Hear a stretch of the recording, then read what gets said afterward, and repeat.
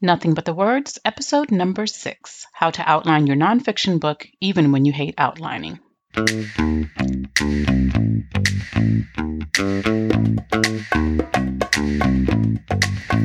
Welcome to Nothing But the Words, the podcast that gives you everything you need to know to write a phenomenal book. Now here's your host, your author coach, Candace L. Davis. Hey there, I'm your author coach, Candace L. Davis, and this is Nothing But the Words. In the previous episode, I made what I believe was a pretty darn convincing case for why you should outline your nonfiction book. Whether you're writing a memoir, a how-to book, something on personal development, professional development, a subject matter expert book, you need to create an outline if you want your book to be the very best that it can be. So in this episode, I'm going to tell you exactly how to do that. So I'll take some of the stress out of it by telling you how to do it, and then I'll make it even less stressful by giving you 5 tools that you can use to make the process easier. And you only need one of those tools. So before we jump in, I want to share with you an interesting conversation I just had with a new coaching client. She is so excited about writing her book. And the reason she's excited and probably much less fearful than most new authors is because she already has momentum on her book. She hasn't started writing it yet.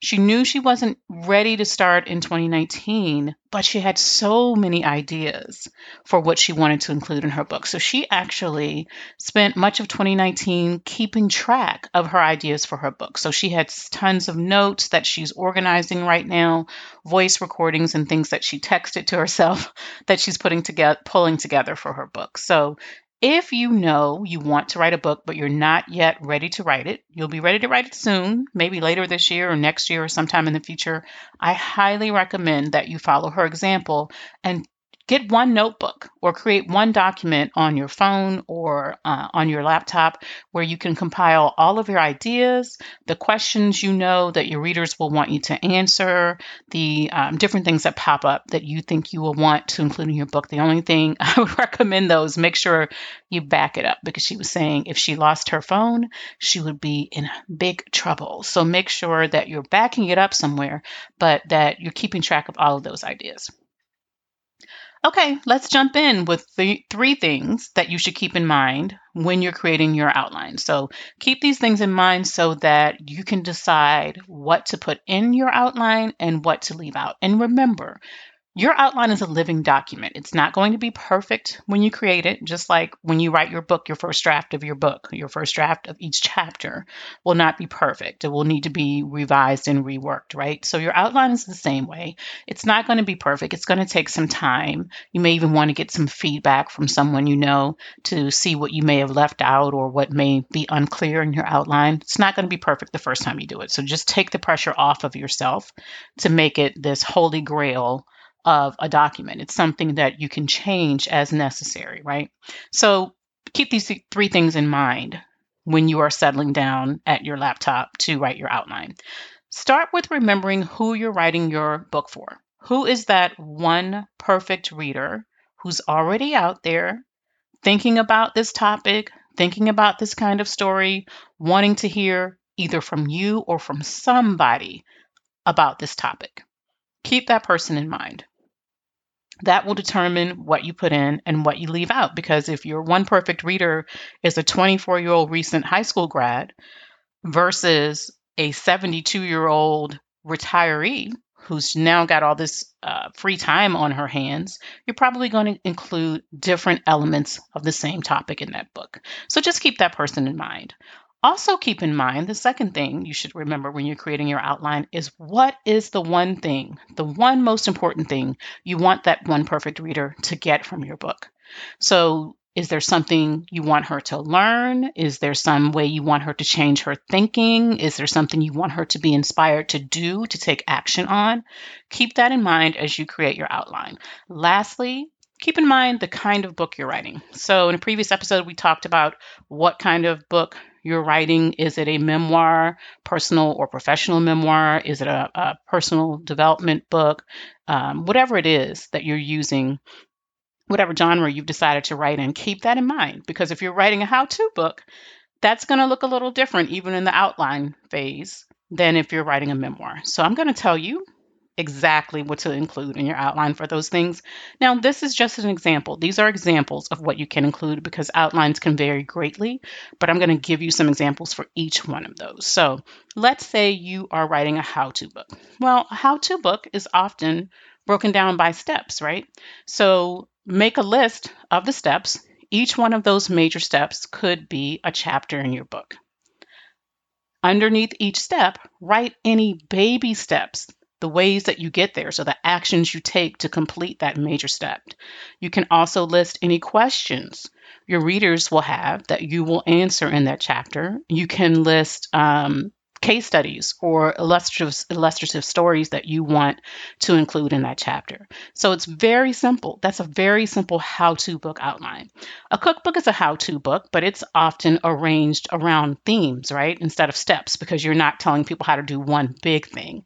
So if you're telling people how to do something that's broken down into many things, like a cookbook, you might break it down by themes, breakfast, lunch, dinner type of thing. So how-to books are often done by steps, but it just depends on what kind of book you're writing. Now let's look at memoirs. Now, if you're writing a personal or professional memoir, remember that, first of all, you don't have to tell all of your business. Everything you've ever done, everything that's ever been done to you does not need to be included in your memoir. You only want to include things that are relevant to the message you want your memoir to share with the world, right? So if you are writing a professional memoir about how you climbed the corporate ladder to become CEO of a corporation, you might not need the story about how you were always picked last for dodgeball. You might, but it might not be relevant. So keep that in mind as you're choosing what you're going to include in your memoir. Now, making a list of chapters for your memoir, those could be time periods in your life. They could be major events in your life, or they could be around a specific theme. So one of my clients, her family was an Air Force family, and they moved every 3 years while she was raising her children. So she actually organized her memoir around Air Force bases. So in each chapter, we move with her family to a new Air Force base. It was a very easy way for her to do it. It allowed her to write the story in chronological order, and she still, of course, was able to put certain things in and leave certain things out. So when you're outlining your memoir, you can organize as she did around life, around a chronological sort of theme, or you can organize around major time periods in your life, whether they're chronologically described or not. So let's say you make a list of the major time periods in your life. These are all relevant to your memoir and you're going to include them. You've got early childhood. Let me give you a hint. 99% of the time, you do not need to start with being born. We were all born, unless it's an exciting birth story or somehow relevant to your destiny. I highly recommend you don't open your book with being born. However, you could list the major events in your life, and those could be, or the major time periods in your life, and those could be the chapters of your book. So you might have young adulthood, adolescence, early childhood, during the time you were married, during the time you were raising young children, during the time your children had left the nest. That would be 6 different time periods that you could organize your book around. Then within each main chapter time period, list the major events that happened in that time period and try to focus on things that you took control over and actions you took. Of course, things happen to us and those would be included in your memoir, but you also want to really focus on showing that you had agency in your life, that you owned your life, and that wherever you got to, good or bad, you took responsibility for it. People don't really like to read victim stories very much unless it's a true, unless there's something on the other end of that. So list those major events in each time period, and then also make a list under each chapter heading of the insights or lessons that you think you want to pull from those events and share with the reader. A memoir should be more than just a recounting of your life story or your professional journey. It should be something that enlightens the reader. And one way to do that is to sort of look back in hindsight and assess what you learned from those events. So for the memoir, you've got a list of the major time periods of your life, and beneath those, beneath those time periods, you have a list of events and a list of insights. Simple memoir outline. If you're outlining a book where you're going to be explaining a subject, a book where you are either introducing the world to something new or re-explaining something that we don't necessarily understand all that well, then you're writing a subject matter expert book. Each chapter in that book is probably going to be a subtopic of your main subject, right? So you just make a list of the subtopics that you want to cover. Those are your chapters. Then in each chapter, list any stories, examples, major facts, or case studies that you want to include. So it's very simple. You start with your main topic, and each chapter is going to be a subtopic, and then you list stories, case studies, or facts that you want to include in your subject matter expert book. Now, remember that these are just examples.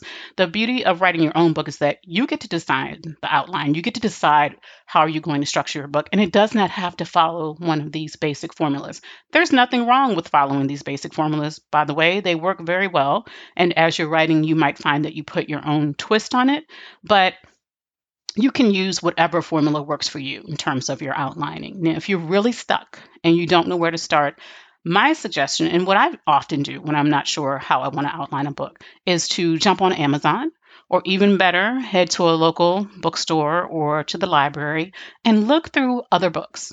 So they don't have to be written on your topic. They can be, but they should be in your genre. So if you're writing a how-to book, look at other how-to books. If you're writing a memoir, look at some other memoirs. And examine the table of contents, always keeping your book and your topic, your subject matter in mind. Examine the table of contents. Flip through the book and look at what is included in each chapter. You're just looking for inspiration, right? You're not going to copy their structure. You're not going to do exactly what they did, but you're looking for inspiration for how you can shape your book, how you can structure it and order it, and what you want to include in your outline. And if someone has a really cool element, use it, but make it your own, right? Don't just copy what somebody else has done. We like to have our own original content, including a lot of things in our book. You want to make everything your own. So those are some really simple ways, easy ways, but they work to outline your book, right? None of that should feel overwhelming if you spent any amount of time with your topic. And if you're ready to write a book on it, I'm sure that you've spent some amount of time with the topic. If it's your personal story, you're the expert on it. If it's your area of expertise, but you still need to do some research, just note in your outline that there are some places where you need to do research. Don't let this become an overwhelming task for you. You should be able to do this, over the course of a few days. If you just spend a little time here and there, I like to do the outline and then put it aside for a day or two, and then come back and look at it with fresh eyes just to see if there's anything that I'm missing or anything I might want to add. I happen to be lucky enough to live with a great writer, and so I can give it to him to review. But anyone in your life who writes books or reads books a lot could give you some feedback on if they read in your genre, what your outline looks like, and if there's anything they think you might be missing. So finally, I want to share some practical tools for the actual physical act of outlining, right? So the first one is super simple. Number one, just make a list. Make a bullet pointed list. You can go back and do the fancy, I can't even remember how it's done. I think it's Roman numeral, capital letter, Arabic numeral, lowercase letter outlining process that we learned in middle school. And word processing software like Microsoft Word will actually do that for you. You just highlight the things and click on that dot or that tab for outlining, and it'll put that fancy outlining structure in there for you if you want it, but you don't need it. You can just make a list of bullet points and subpoints. And that's the simplest way to outline your book. I've used it many times, especially when we're dealing with a topic that we know very well and we're not, and it's not super complicated. It's an easy way to outline the book. The second tool that you can use for outlining is to try mind mapping. I really enjoy mind mapping. I'm laughing because my very best friend in the whole wide world thinks mind mapping is insane. He does not understand why you would want those bubbles all over a page or how you could possibly follow the logic of that. He is a linear thinker, and if you are a linear thinker, mind mapping is probably not right for you. But for those of us who think a little differently, mind mapping is great. And I won't even attempt without a visual aid here to give you instruction on how to mind map, but you can easily just Google that and find it. I will say this, I find that it works much better when you do it by hand as opposed to using mind mapping software, which does exist. If you're a digital person all the way, then maybe that would work for you. But I'm not. I'm more analog, and I find that when I work with my clients, it works better for them as well to have a huge writing space and to be able to stretch your mind map all over the place and not feel bound by the constrictions of, say, a small sheet of paper or your computer screen. And I typically will use a whiteboard or one of those large sticky notes, the ones that are poster size. So mind mapping is the second tool you can use to make outlining easier. But after you mind map, I do highly suggest that you pull it together in list form, so that when you come back to it, you're not confused. Because when you're mind mapping, you know what connections you're making in the moment, but later it might be more difficult to tell. So after you're done, go ahead and compile that in a list. The third tool you can use is Post-it notes. This is maybe my favorite. So when I have an in-person VIP day with a coaching client, they'll come to my home office or to the meeting space where we're getting together, and I will bring Post-it notes of all different colors. We will take a huge whiteboard and use those Post-it notes to outline the book. So as an example, we might use pink for the chapter titles, orange for the what are we doing? For the steps of the process, yellow for the story that's going to illustrate the process, and so on. It's a simple way to do it. For those of us who are more tactile or kinesthetic learners, it just feels good to be able to do it physically. And you also have the ability to move those Post-it notes around and change the order of things. It's very easy to change the structure rather than crossing things out on a list. You just pick it up and move it around. The downside, of course, is that you may not be able to take that with you. So I recommend taking a picture of it and then possibly typing it up somewhere in a document so you can always refer to it. The fourth tool is almost like a digital version of the Post-it notes, and that's a project management software called Trello, Trello, and it's available online. I'm 90% sure that as of today, there is a free version. I don't think I've ever paid for it. So I believe there's a free version available, especially if you're not overusing it. You're not using it a lot. And if you're using it just to organize your book, you won't take many resources at all. But Trello allows you to create cards and organize them on the screen. So if I'm doing an author coaching VIP day with someone who's out of state or out of the country and can't come to Atlanta where I am, then we will often get on a video conference, share the screen, and one or both of us will be in Trello and moving those things around. And you can actually share the Trello documents with each other as well. And it works really well for those of you who are visual. Anyone who would use the Post-it notes but prefers digital, or anyone who would use the Post-it notes and it's just not convenient for you, Trello is an awesome alternative to that.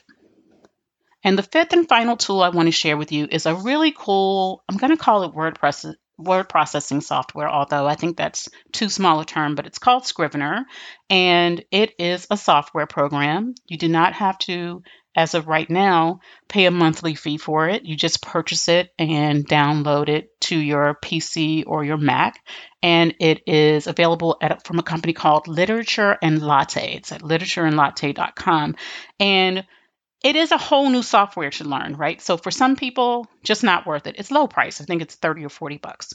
But for some people, the learning curve, they're just not into it. But I've been using it for about 10 years. And what I like about it is that it has an outlining feature where you can create a traditional outline.